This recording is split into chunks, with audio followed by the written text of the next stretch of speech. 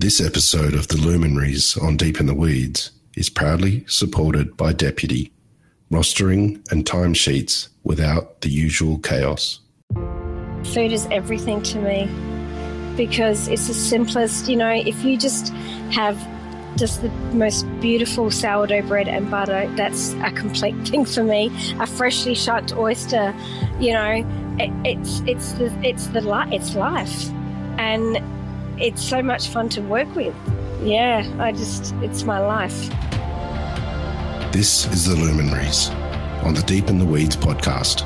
I'm Anthony Huckstep. The art of service is multifaceted. It's not about carrying plates, about taking someone's order or pouring their wine. It's about managing every individual's perceptions of value from the moment they arrive to the moment they leave. There are some that have not only left a mark on the art of great hospitality, but continue to lead the way forward for those looking at it as a genuine career path.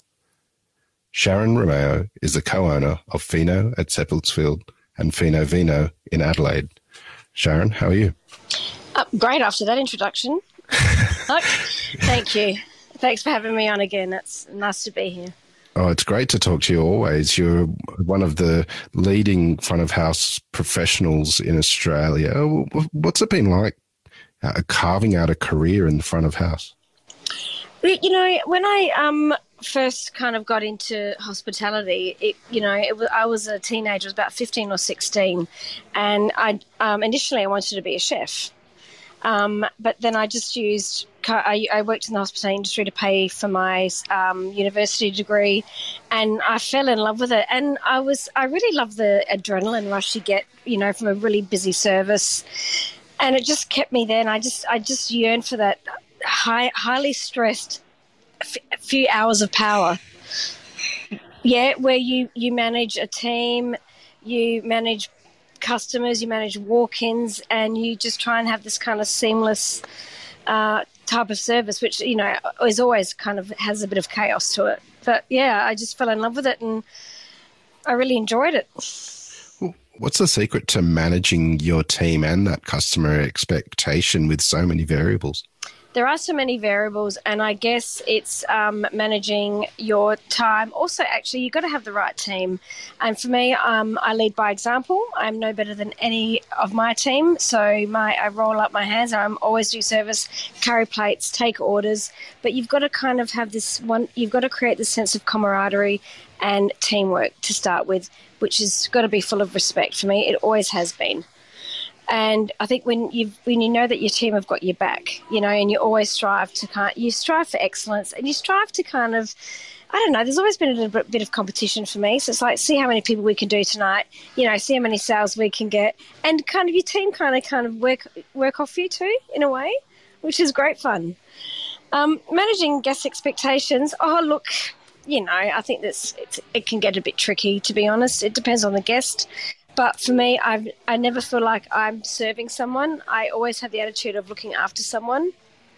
And I guess if you have that kind of mentality too, you don't let things get to you. People come in a mood. People have their own shit they're going through that day. We don't know. We're just trying to make their day better, I guess, for a few hours and try and make a difference. You delved into hospitality to pay for a university degree, and you mentioned that you wanted to be a chef. Tell us about that. Well, I just, mum and dad, kind of working class, second generation Southern Italians. So dad had his own cabinet making business. Mum worked retail. Money was always tight for us, but I would be a teenager and cook home cooked meals, and that would be a beautiful 3 to 4 hour homemade ragu.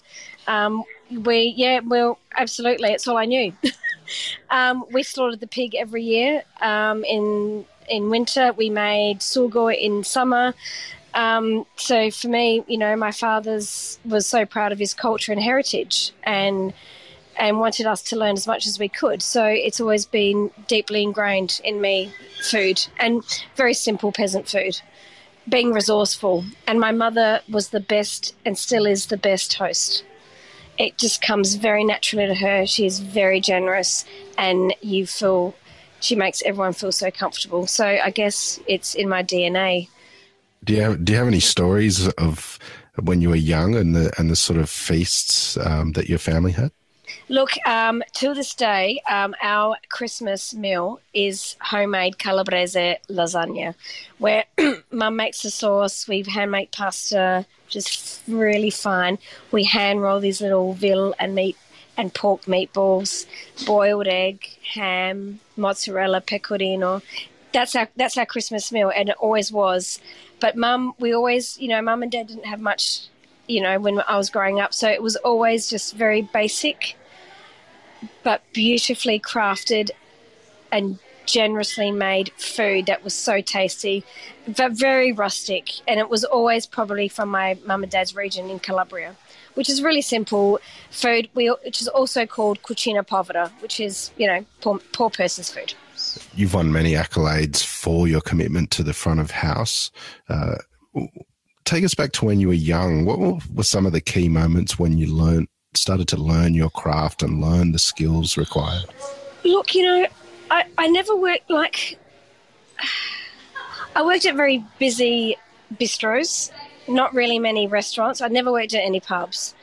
But I don't think I never worked in a fine dining venue at all, a few upmarket, but I don't know, it's just, I always had this kind of attention to detail, making sure the table, I remember setting the table, and it was like the altar for me. It was really sacred, like everything had to be perfect. And for me, it was that kind of sense when someone walks through the door and they're walking into your home, and when they sit down at that table, like everything is just perfect. So I don't know. No one's ever really taught me that. I don't remember. I remember being thrown in the deep end of many busy venues, but I always put my touch on it, I guess, because I took it so seriously when I was younger, in my 20s. Yeah. You've had an incredible owner-operator business relationship with David Swain for many decades. How did that begin? David and I, we've been in business now for 16, going on 17 years. We met at the Star of Greece in, I think, the year 2000. We were just two like-minded people that really enjoyed working together. Now, we worked over 2 intense summers in Port Wollonga in South Australia. Like, the cafe was open 7 days, 7 nights in summer, from Boxing Day through to Australia Day. So they were really intense services, Anthony. Like, you didn't stop. But we just gelled, and we just had this like-minded idea of how we like to eat. And one day we should open a place, ha, ha, ha. And we did. But we opened a place that we wanted to eat at. And with that comes its own kind of business pains. Like, for example, you don't realise you're creating a niche market. Well, we didn't. We just wanted to serve what we wanted to eat and drink, obviously. And, not everyone understood what we were trying to achieve. They got there in the end. Did you have to change anything or adapt to make sure that did work? Yeah, totally. So the first time we opened Fino in Wollonga in 2006, we thought it'd be a really good idea to not have a menu and get people to trust us. And that was the worst thing we did, because people didn't, and people didn't really trust us. And and then, in hindsight, looking back, you've got to earn their trust. And when you do earn your guests' trust, they love you and they are loyal, and, they support you for years. But it's just earning that trust. And that was one lesson I have learned, is just in Italian we say piano piano, so just, easy does it. So it takes time. But it was really rewarding to go through that experience. Do you have any fond memories from that time, of that initial version of Fino? Yeah, absolutely. I didn't know it was the first restaurant I ever opened, and honestly, I didn't think I was good enough to do it. I don't know, I just didn't have the faith in myself. Which is really odd because I come across so confidently. But, there were the moments there I thought, I don't know exactly what I want to achieve or what exactly we're doing. Because you give something a go, but you don't know how it's going to unfold. You don't know how the the customer base are going to take you. You know, we opened a little 60-seater venue in Wollonga. Not many people even knew where Wollonga was. But what a community, and working in regions, there's nothing like it. You know, the depth of relationships that you build, the relationships you build with the guest, the local, the locals, the vignerons, the farmers, the producers, and they walk in and say, David, I've got these goose eggs. What can you do with them? You know, or here are my mandarins, or here's some eggplants. Here's, you know, bringing a pig through the front door of the restaurant. You know, it was beautiful. I miss those moments, to be honest. It was at that time that you started to forge great relationships with the winemakers of the region as well and start to celebrate them. Tell us about the connections that you made there. Well, at first, I upset a lot of the winemakers because my small wine list, which had under 50 wines, didn't really support the region. So, and my idea behind that was to select these eclectic, interesting wines from abroad and other places to excite the winemaker or the wine enthusiast, to give them a different experience, to take them on some journey, you know, for a moment. And eventually they love that about Fino. And then, of course, yes, we created a whole, like a wine wall of all local wines to support them and for people who are travelling into the region to try some, you know, alternative varieties and newer wine styles than the usual suspects. What's it like putting together that wine list that works for a venue? You like to have really tight, sharp, specific menus. What does it take to pull those together? For me and David, selecting the wines is really important that kind of match the kind of weight and style of the food. So I love writing a wine list. I'm in my happy place when I do that. I get carried away though, of course, you know, because it doesn't make any sense to have these really bold, big reds because David has this lovely finesse with food. So it didn't make sense to have these really big, robust Barossa or McLaren Vale wines, but also to celebrate the new McLaren Vale and the progressive wine styles that we have in the regions. So for me, I'll always celebrate those, and I still do to this day. What led to the move of Fino to the much bigger site at Seppeltsfield? Well, we were invited by Warren Randall, the managing director. He kind of started planting the seed for about 3 years, in which we said, nah, mate, no, not going to happen. We both live in the Fleurieu Peninsula, you know.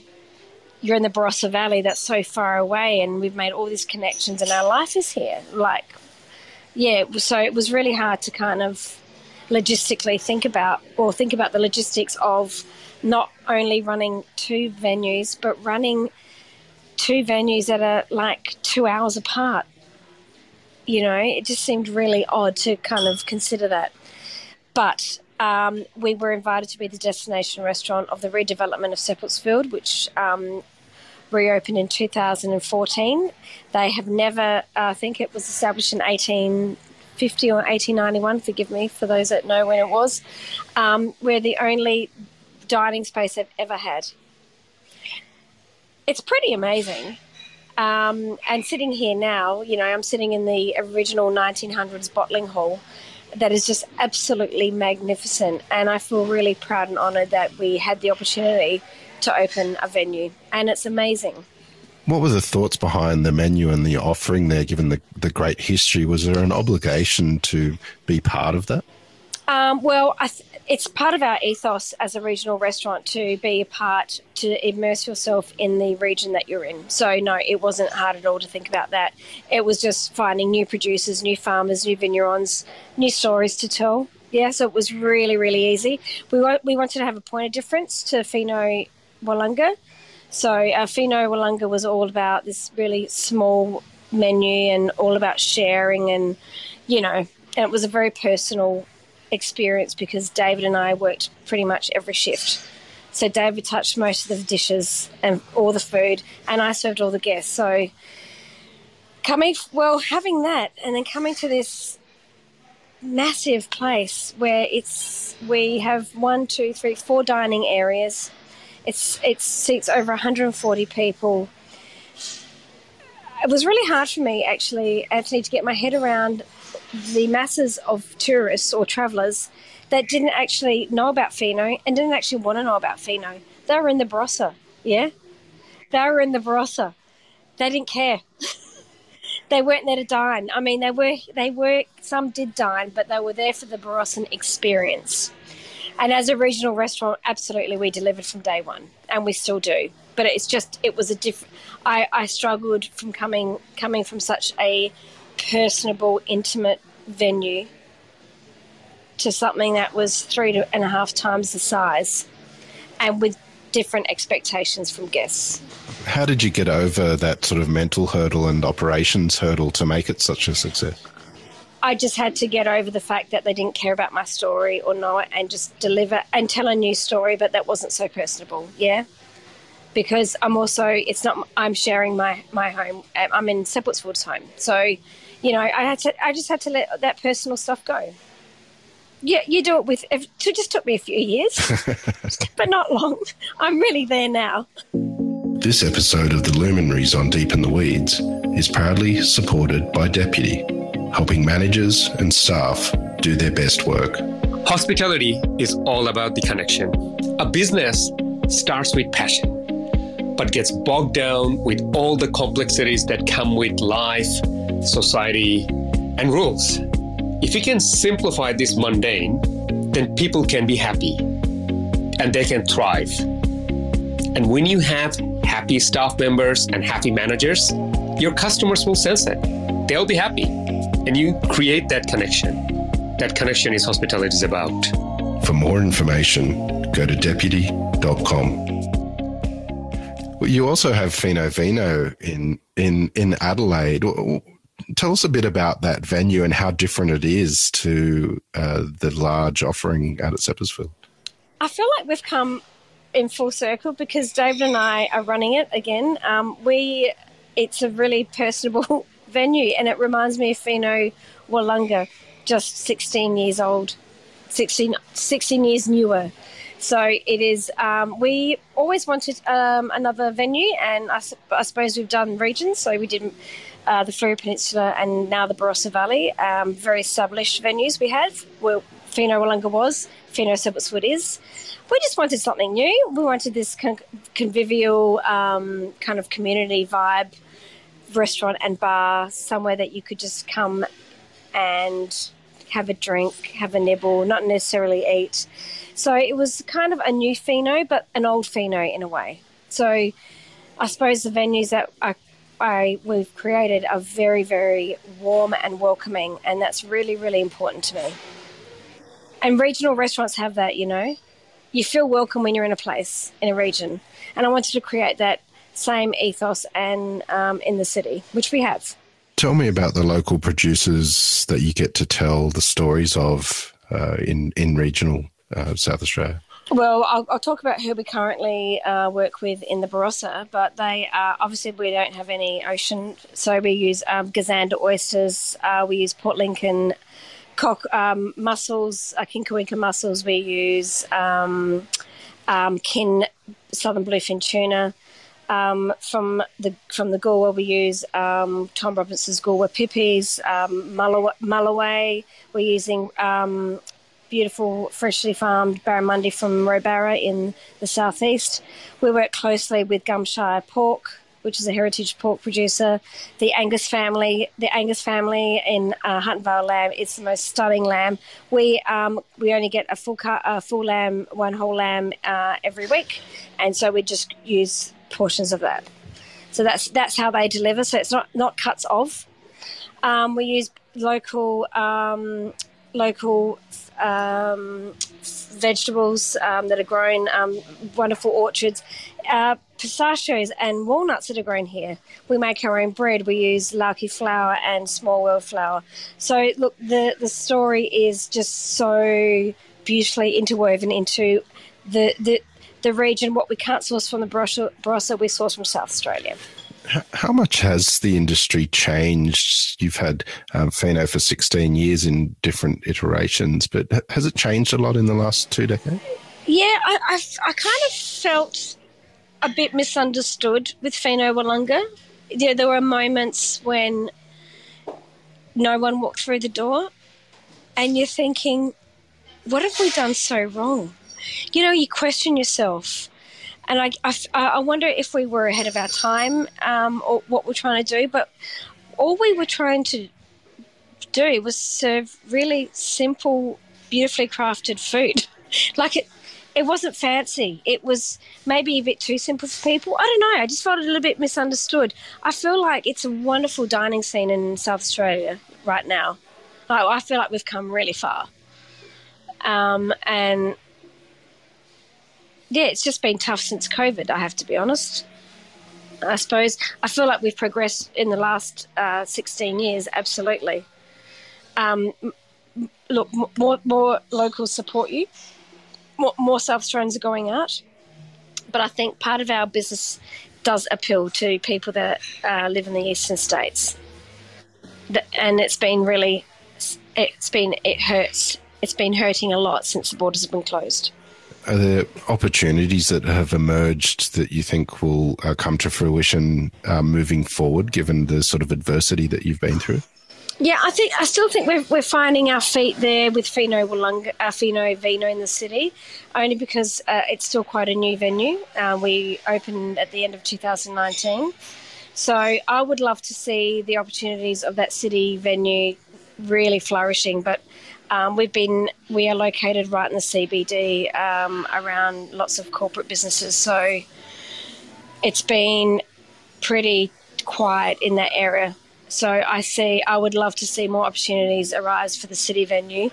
And in the Barossa, it's just when those borders open, it's just going to come back to life. Yeah, I'm waiting for that. Well, staffing is a big issue at the moment. What would you say to those that might be contemplating a career in hospitality? Come. I love it. It's the most amazing industry that I've been in. It is not for everybody. It is hard work physically, but it's so rewarding. Like, you get to work with food and beverage and cocktails and craft beers, and you get to meet all these different types of people, and I think it's a really important skill to have. And you know, I've had so many students that have, you know, worked to support themselves, but it gives you such valuable skills to work in a team, to learn how to communicate, to learn about leadership, and to learn to be efficient and use your time well. So yeah, I'm a champion for the industry still. Well, you've been very successful over your career. What sort of business advice would you have for those perhaps looking to start their own business or getting out of the adversity that they've been in? Look, I think you really need to do a business plan. David and I never did one when we first opened Fino Willunga. So I've learned about that. I think you just need to see what audience you're targeting, if you're going to cook for the community, the masses, what you want to achieve. But, you know, I was always given some advice a long time ago, and someone said to me, you can't be everything to everybody. Just be who you are and do it really, really well. And that's the same advice I would give to others. What's a good night in a restaurant for you? To be full. A good night is a seamless service, 2 sittings, where I get to touch every single table, and the vibe is just magical. Look, a good night for me most nights are good for me when I do service. You know, as long as there's the great atmosphere, everyone's kind of being guided by you too, and they're excited to be there. I guess we work. You know, I think the guests' personalities really rub off me too. You know, you want people to have a good time. That's why they go out. And my aim is to always show them a good time and always help them spend their money well. You mentioned that you'd love to touch every table at some sort of time in the evening. To tell us about that ethos and why it's so important. Because people are walking through the door of my home. It's my home. And I really believe that I would like to tell them our genuine story in any way I can. Not a boring story. It could be just saying hello, telling them about a producer, talking about a wine or a sherry, That's really, really important because I think we've created such a personable brand. And it's really genuine and authentic. And, I am really proud of what we do every day. Your form of hospitality has changed and touched on so many people's lives as diners, but how has hospitality changed your life? How has it changed my life? That's a hard question because it's been my life. I haven't known anything else. But what I do know is that I absolutely love what I do, and I find it extremely rewarding to look after people, but also to make a difference to the people that I employ. That is so rewarding, to make a difference to them, to show them or mentor them through their life in some way is amazing. You spoke earlier about cooking for your family when you were young and potentially maybe becoming a chef, but what does food mean to you? Oh, food is everything to me because it's the simplest, if you just have just the most beautiful sourdough bread and butter, that's a complete thing for me. A freshly shucked oyster, it's life, and it's so much fun to work with, and it can be creative and it's good for your soul, and it's my life. You mentioned that it still has been challenging and you'd like to see borders open and see the Barossa booming again. What do you think the next couple of years look like for hospitality? Yeah, I've been asking myself the same question. I feel like I think the hospitality industry has been deeply affected by the state closures, capacity restrictions. We've had to pivot so many ways. We've had to do double sittings, sorry, I'm trying to find the most basic word, social distancing, all those things that you just don't, they're not normal to us, wearing face masks. Someone wrote a complaint about me because I didn't take I said something, I thought it was quite funny, but I was taken the wrong way. It's all about the face mask. People are taking us the wrong way. Look, and it's because looking after a table is so personable, yeah? And you've just taken this really important element of reading people away. I think we have a really massive skill shortage that needs to be addressed. And I think guest expectations, I don't know if guests are going to understand that we don't have the resources like we used to. It's hard to get staff out. It's hard to hire staff right now. I feel like the hospitality industry is extremely resilient and we are extremely creative. But boy, it's been hard on us, And what's been really difficult is all of this stuff is going on as a business owner, but as a front of house person, I've got to come out the floor and I've got to put a smile on my dial. And I've got to just pretend for a few hours that life's okay. It's been really tough. That's been one of the hardest things for me this last 2 years. All these unknowns, and you can see that there's been a decline in consumer confidence. You can see that customers are there's fear. There's a lot of the unknown. You're being watched to see if you're sanitizing properly. All these things. It's a lot of pressure on us. But I feel like we will rise above this, and I think we just, for us, it's, this whole industry too is about cash flow. You don't have cash flow, you can't pay your staff, you can't pay your producers. So we just got to we just need those borders to open. We need consumer confidence to increase and support small business and eat out. How do you motivate your team to get the best out of them in these circumstances and really flourish on the floor? Well, I've got to be positive in front of them. And that positivity, I've got to be positive for myself, to be honest. But when you've got that positivity and you just get them amped up and Yeah, it rubs off on them, absolutely. And I always acknowledge what a great job they've done and believe in positive reinforcement. Absolutely, always. It's really important. There'll come a time when the borders are open and everyone is busy. What are you most looking forward to? Being busy. I just want to see a light at the end of the tunnel. We've been waiting for these borders to open. We've been living in this bubble in SA, and I just feel like I just want to see people travelling again. I really do. And I would like to travel again. But once the borders open, it will be a boost for the economy and for everyone, staff, business owners, producers, winemakers, everything. It has a flow-on effect. You've been in the industry for quite some time, and there is a skills shortage, as you mentioned. You mentioned it is your entire life. What is it that you love about what you do and what people could get out of this industry? I love making a difference to someone's experience, and I love making a difference to the people that I employ. And I always want to know more. I always want to be the best I can be. And I love telling stories because that's what front of house are. We're storytellers. And it's making a difference to the people I look after and the people I employ.